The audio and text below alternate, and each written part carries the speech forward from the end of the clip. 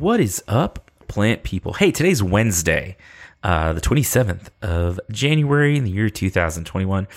And this is Vikram Baligan. I'm your host for the Planthropology Podcast, the show where we dive into the lives, or where we normally dive into the lives, careers, ambitions, and overall awesomeness of some really cool plant people.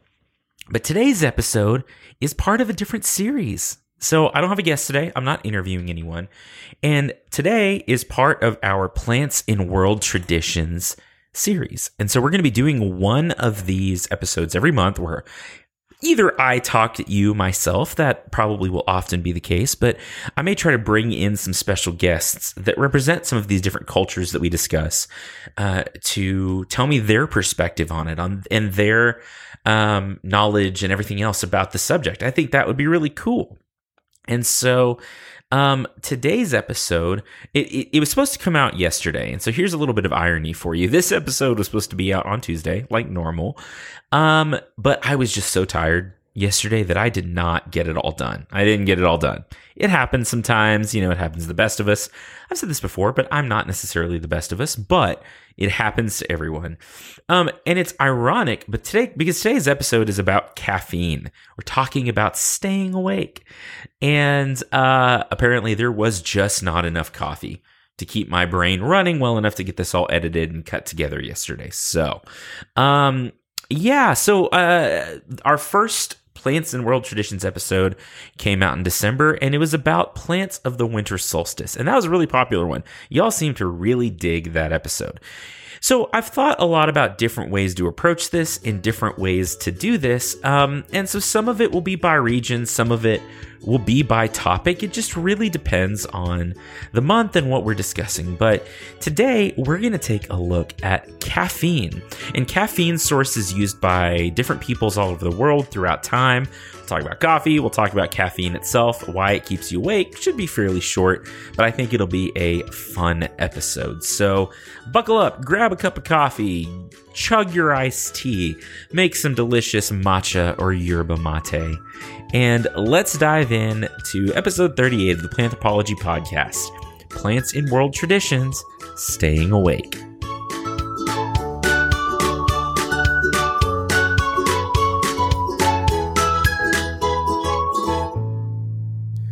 All right. Well, let's start off, I think, by talking about caffeine itself. Now, caffeine is everyone's favorite drug. Probably not everyone's favorite drug, but it is a commonly used, socially acceptable drug to consume. And it is. Caffeine is a central nervous system stimulant that wakes you up and keeps you awake.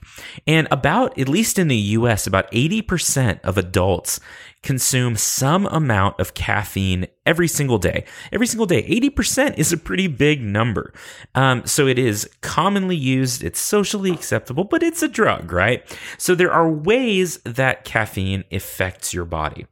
And it comes from a lot of sources, which we'll talk about in a little bit. Now, I am not a animal biologist or a human biologist by any means, but basically, there's a few things at play here which caffeine works on. And this is a very simplified version of how this works, okay? So I'm just going to give you the cliff notes. You can dig into it a little bit more. And if one of you smart human brain biology people wants to correct me on this, or come on sometime and talk to me, in fact, even better, about how caffeine works in the brain and the body, I would love to do that. So if you know more than I do about this, which is very likely, give me a call, shoot me a message. Let's chat. Let's do the thing. Okay, so there's a few things at play here. There is something called adenosine, and that's really our big player here. This is the thing that caffeine affects, or one of the receptors for adenosine is what caffeine affects so you don't get sleepy. So adenosine is something that binds with receptors in your brain. It's a chemical that binds with receptors in your brain. And as you go through the day, and you do work, as adenosine is produced, right? It is part of a biological process that takes you through the day, and then you get sleepy, and it causes you to get sleepy. So it's produced primarily from physical work in intense brain use. So over the course of the day, your body begins to accumulate adenosine. Well, there is an A1 receptor in your brain, and when more and more adenosine starts floating around your system, it starts binding with these A1 receptors. As that happens, it's like adenosine's the key that opens this lock. And as that happens, it promotes muscle relaxation. It promotes sleepiness, which is one of the reasons we get tired as the day goes on. It's one of these things that helps us know, okay, we need to rest now. We need to make sure that our body can heal. We need to take the time for our body to recuperate. As we sleep, adenosine is metabolized out of our system. Those A1 receptors unbind, they open back up, and we start to wake up. Adenosine can also bind to this A2A receptor, which interferes in some ways with the release of mood-improving neurotransmitters like dopamine and other things that wake us up, make us feel happy. One of the major roles of adenosine in our lives is to make sure that we sleep and that we stay asleep and that our body is not dumping too much dopamine into our system to get us excited and awake and all of those things. Well, this is a good thing, right? We need to be able to sleep. Adenosine is one of our best known and most active sleep regulating molecules. It's important. But enter caffeine, because we probably are not practicing healthy sleep habits. We want to be able to wake up. So if you sleep long enough and you sleep correctly, and you wake up at the right point in your sleep cycle, and your phone is not yelling at you at 6 a.m. to get up before you're really done, sometimes there is adenosine still floating around in your system that hasn't really been metabolized. So when you wake up, you're kind of groggy. Some of those receptors are still bound, and you're really just not getting that endorphin dump that gets you excited, gets you awake, and gets your body really waking up and working. So caffeine is a thing that we've found that works in this system. Now, it doesn't really do anything specifically, or as far as I understand, it doesn't really do anything when it binds to these A1 and A2A receptors. But what it does do is get in the way of adenosine. So it's not unlocking the key, or it's not opening this lock. Think of it as like you're trying to get in and open your front door and, find all the dopamine and all this stuff. And someone stuck a key in the lock already and you can't get it out for a while. And so you can't get in your house. You can't open that door. That's kind of what caffeine molecules do. They're not active necessarily, again, as far as I understand it, at these A1 receptors, but they keep adenosine from binding to A1 receptors. Okay. And that's what wakes you up. It gives you a jolt of wakefulness because your brain thinks, oh, these receptors are open. Since the caffeine's not really acting on them, it starts to dump dopamine. You get happy, you feel good, you wake up, and all of those things. But over time, that caffeine also metabolizes out of your system. It takes probably about 15 minutes for you to really feel the effects of caffeine. And then it can last up to 6 hours in your system with generally your peak binding or whatever, the peak activity about 2 to 3 hours after you drink caffeine. But over time, your caffeine starts to metabolize out of your system. The adenosine that is still present starts hitting those A1 and A2A binding sites. You get tired, you get sleepy, sometimes your mood depresses, and you don't feel as awake and as alert as possible. And sometimes in some people that come down is pretty hard. That crash is pretty hard, where you go from all those receptors being bound up to them, or being open essentially, to being bound up in a really short amount of time.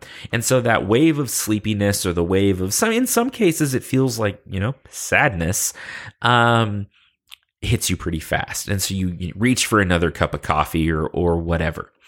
Well, that's again a basic way of how it works. But you can see some of the issues, right? If you say drink a cup of coffee 2 hours before bed, there is a good chance, unless you've developed a tolerance to caffeine, that it's going to start plugging up the spaces where all those adenosine receptors need to be active, right? Where all that adenosine needs to bind with these A1 and A2A receptors. That can be a problem if you want to go to sleep, which, at some point we generally do want to go to sleep. Now, I have a pretty high tolerance for caffeine because I drink a lot of caffeine.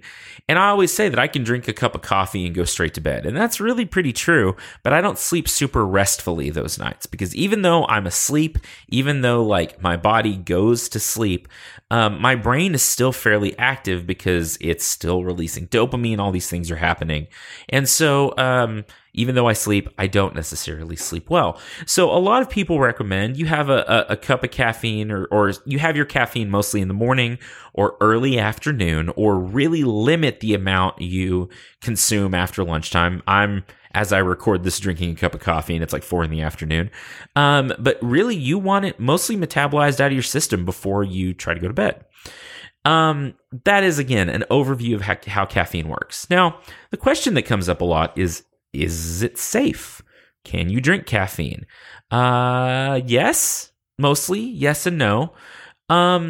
It is an addictive substance. You can develop a chemical dependency to caffeine. Now, we could split hairs maybe about dependency versus addiction and all of those things, but the fact is, it can do things like increase your heart rate, increase your blood pressure, mess with your blood sugar levels, sometimes mess with your stomach acids, and it can, induce dizziness, hypoglycemia, weird breath smells, weird breath, and a few other things. So caffeine in large doses can have some negative effects on people.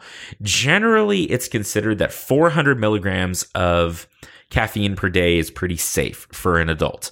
That is 4 to 5 8-ounce cups of coffee. So, a regularly brewed cup of coffee that you brew like in your drip coffee maker or whatever, probably contains somewhere between 80 and 160 milligrams of caffeine. So if you like to brew your coffee really strong, if you use a type of roast that has a lot more caffeine in it, you're probably going to get a little bit more than that, right? But generally about 4 cups of coffee is pretty safe. Now, a cup is a literal cup, 8 ounces. So 32 ounces of coffee, 32 to 40 ounces of coffee will get you in that 400 milligram per day range. And it's considered to be really fairly safe. However, if you go over that, if you are more sensitive to it, there can be some issues. It can cause you a few problems. Again, mostly nervous system problems, sometimes issues sleeping, issues with anxiety and things like that. Another side of it is because you can become chemically dependent to caffeine, there are legitimate withdrawal symptoms if you stop caffeine. I've experienced this. I was sick one time. I had a food poisoning or something. I ate a Taco Bell, actually, and got food poisoning. So do with that what you will. But that weekend that I was sick, I was like, oh, my stomach's already upset. I probably don't want to drink a cup of coffee. It can be a diuretic and it can, have some other effects on your stomach. Well, I started getting sick Friday. Monday rolls around and I'm still not feeling better. I had to take time off of work. I realized that I'm starting to get dizzy. I'm having trouble focusing. I've got the sweats. I've got the shakes. I'm running a low fever. My body's clammy and cold. I'm irritable and all of these things. And I was like, oh man, do I have the flu? Am I sick? And I started to think about it. I was getting a migraine. I had headaches.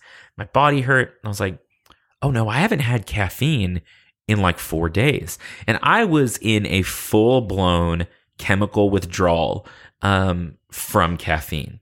So I got up and I took an Excedrin migraine, which is pretty much like, a pain reliever with caffeine in it. And like 20 minutes later, I was fine. Totally felt fine. And so you can develop a real dependency to this, and you can actually hit some serious withdrawal symptoms. If you're trying to quit caffeine, it's probably best to step it down. Cold turkey sucks, I can tell you that. But it is possible, right, where you reduce your amount of caffeine consumption, and over the course of, a couple of weeks, you can really reduce your dependency on it. So that is an overview of how caffeine works in your system. It's very simple for sure, but it's interesting. So if you're interested in learning more, go read about it a little bit. But I'm going to take a break real quick. I'm going to tell you some stuff, and then we will be back and talk about some of the sources of caffeine worldwide, and talk about a little bit of the history of it, not necessarily too much, but we will get into some of the different ways you can have caffeine. Hello there. Welcome to the break.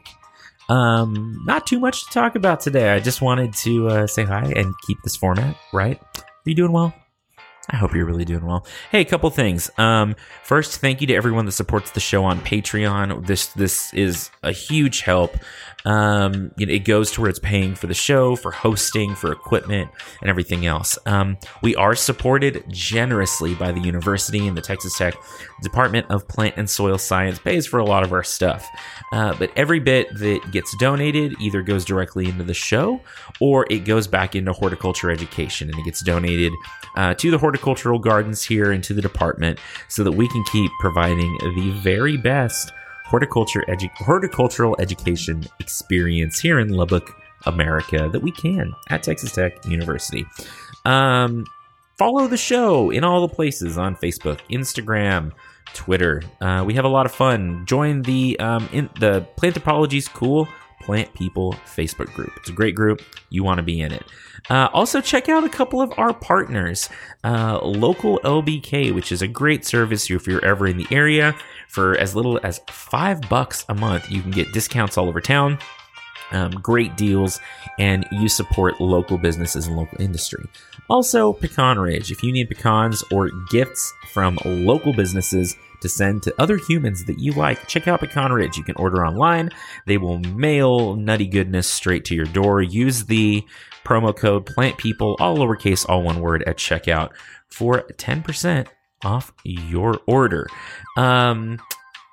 Yeah, that's all. Keep listening. Use your ears. And we'll have maybe a trailer or two next week, and maybe some other fun stuff to tell you. Back to the show.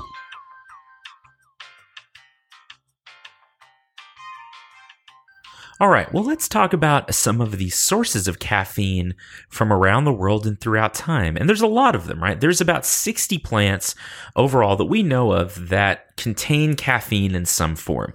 Some of them are safer than others, and some of them are certainly more palatable than others. But there's a few that are used commonly. Now, as a lot of the things we're going to talk about in this series, this is not an extensive list. The world is a big place.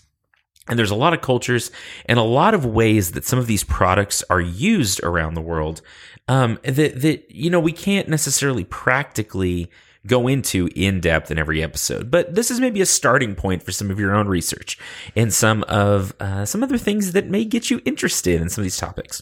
So I think when people think about caffeine consumption today, we think about coffee. Coffee is certainly the most probably the most popular source of caffeine today, right?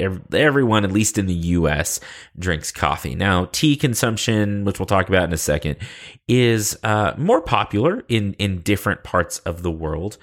But here in the US, we drink lots and lots and lots and lots of coffee. Lots of coffee. Again, about 80% of people have some kind of caffeine during the day, and a lot of those people get that through a cup of coffee, whether it be espresso or a latte drink or something like that. Coffee was probably first produced as a drink in Ethiopia, and it's still wild there. So that's one of our main sources of coffee. I really like a good Ethiopian coffee. I think the flavor is great. I think the way it balances when it brews is great. I'm a fan of Ethiopian coffee. It's not everyone's favorite, but I really like it. through about the 4th century AD, some of this consumption started to spread east from Ethiopia, and which is interesting, right? So that was the birthplace. It moved into Europe, it moved into Asia, and then eventually it made it over to the Americas. And now coffee's grown all over the world. South America grows a lot of coffee.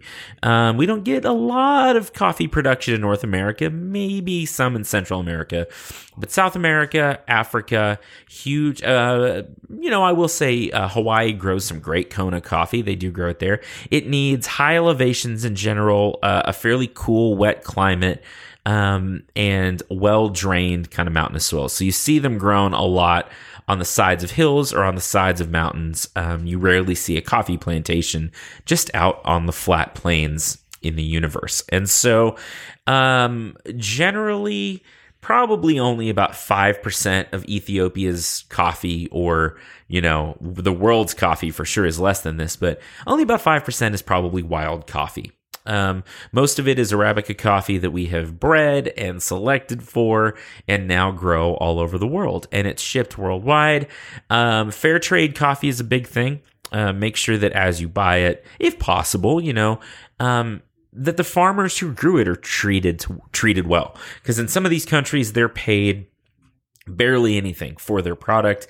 And then you end up at Green Mermaid beverage restaurant place, and you pay $37 for a latte, when the farmer that actually produced it may have gotten fractions of cents for that same cup of coffee.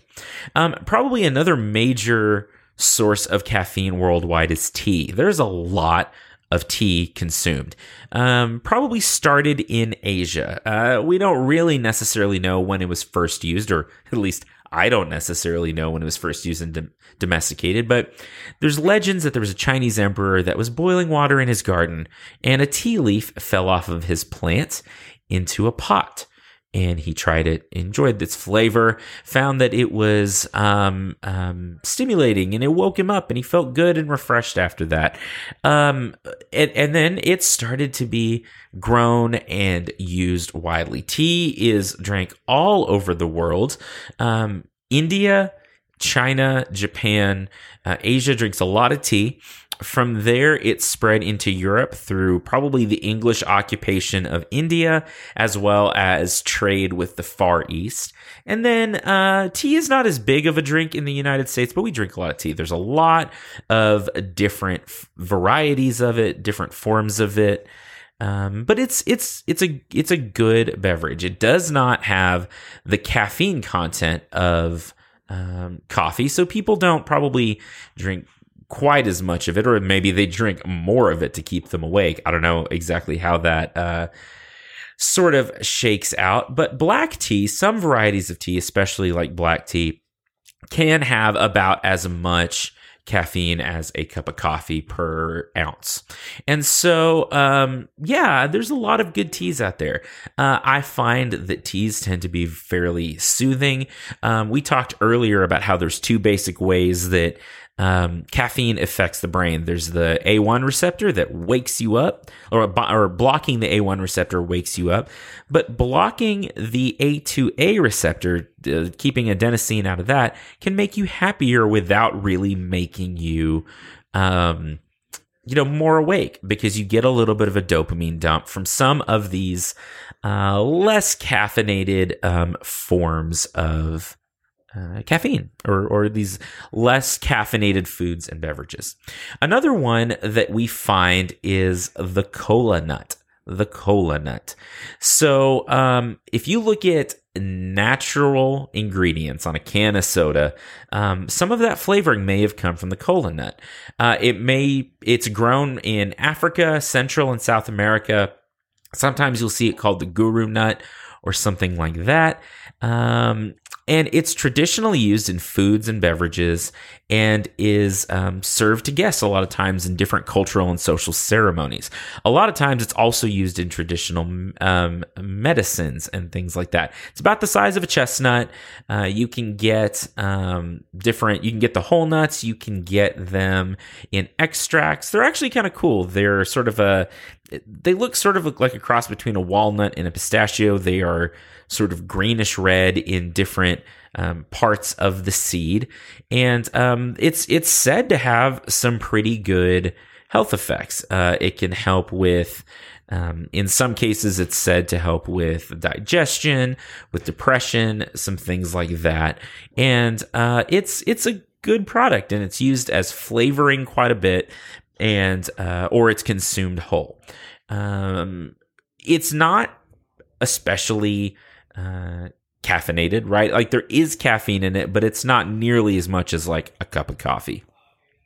Another one that's very popular is cocoa.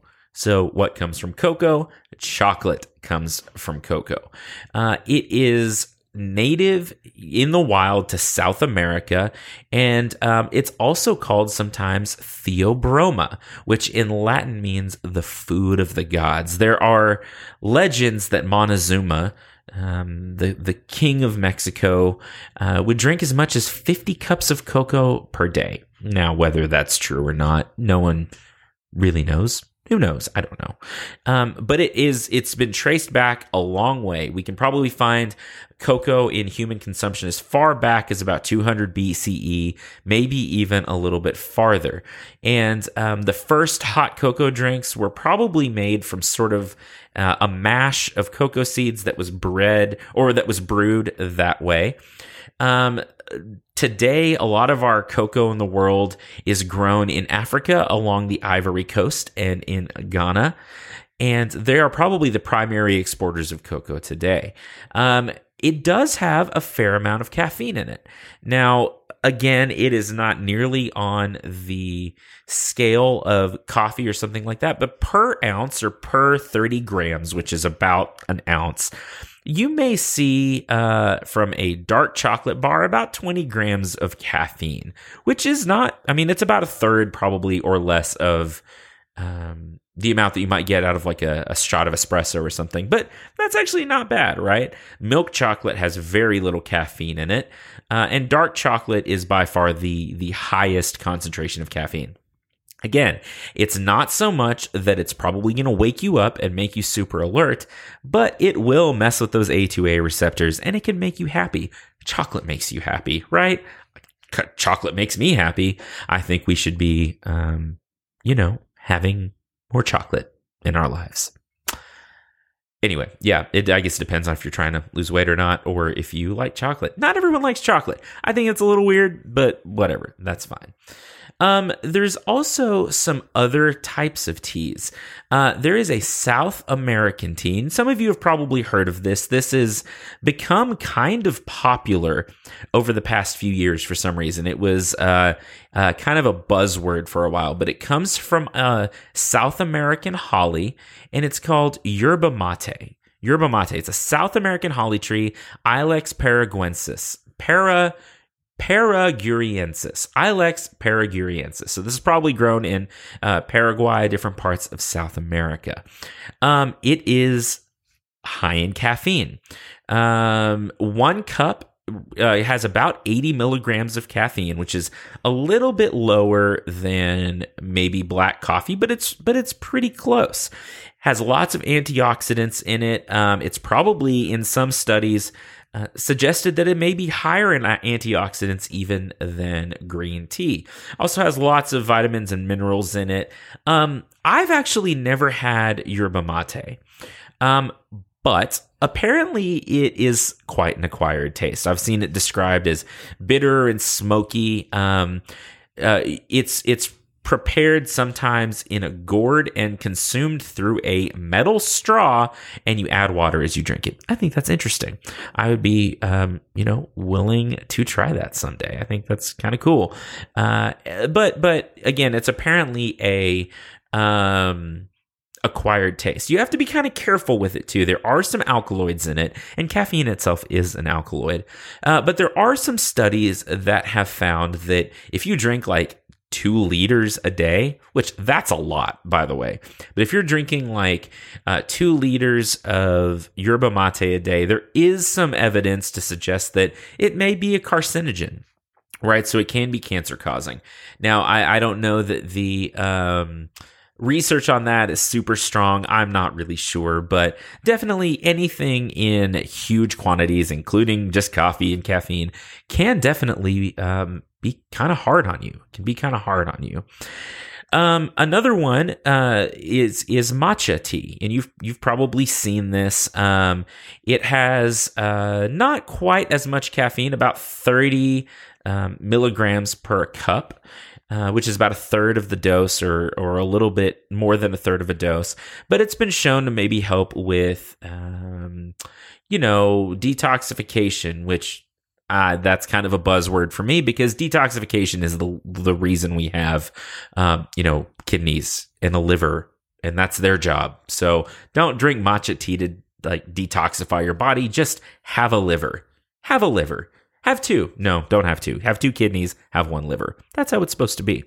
One nice thing about matcha tea and something that one reason people drink it is it can be consumed pretty safely at night because, again, it is fairly low in caffeine. It unlocks some of those happy feelings in your brain, but it doesn't keep you awake or keep you super stimulated. So you can drink matcha and go to bed just the same as like a lot of teas or a lot of cocoa drinks. So one last one that I want to talk about that's pretty interesting and it kind of hits close to home for me is Yaupon tea. Yaupon tea. So Yaupon tea comes, as you might have guessed, if you know about some Texas plants, from the Yaupon holly. So that is a native Texas plant, and it grows quite well in a lot of the state. I've talked about this before. It's called Ilex vomitoria. So it's true holly. It is a evergreen holly, has little tiny leaves and bright red berries in the winter. So right now, ours in the garden looks beautiful.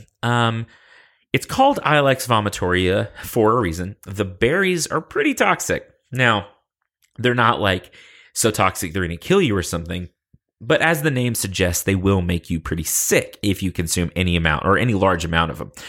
Birds eat them. They're great winter forage for birds, but they have a different type of metabolism than you non-bird organism, and they can process out some of the alkaloids and different things in those berries. However, the leaves from the Yaupon holly have been called the North American yerba mate, have been called in some cases the North American yerba mate. So again, they're in the same genus as I'm going to say this wrong, the Ilex paraguriensis. I'm sure I said that wrong.